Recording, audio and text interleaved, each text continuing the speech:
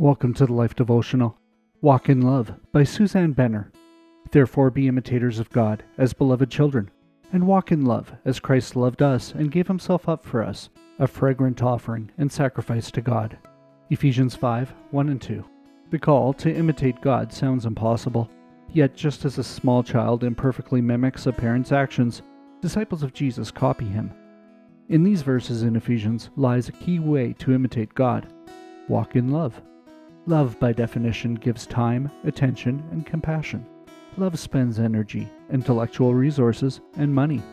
Love sacrifices personal interests, wants, and needs for the interests, wants, and needs of others. Indeed, love requires sacrifice. Jesus' sacrifice for us reveals what real love looks like. John explains what love is in his first letter. This is love, not that we loved God, but that he loved us and sent his Son as an atoning sacrifice for our sins. 1 John 4:10. The call to walk in love goes far beyond loving nice, similar to us, or likable people. God calls us to love dirty, unattractive, and needy people too. He commands us to love greedy, ungrateful, and adversarial people. God directs us to love these people because that is who we once were.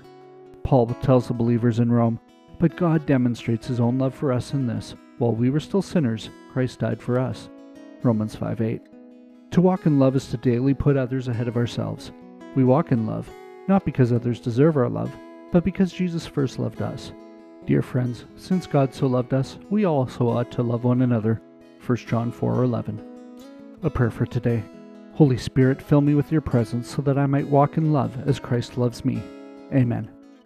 Go deeper. The discipline of walking in love starts in your mind, then continues in your actions. Write out 1 Corinthians 13:4-7 and review it daily until you've memorized it. Ask God to help you exemplify love in these ways. You will be amazed at how he will transform your attitudes and actions. Can we pray for you today? Come see us at thelife.com/prayer.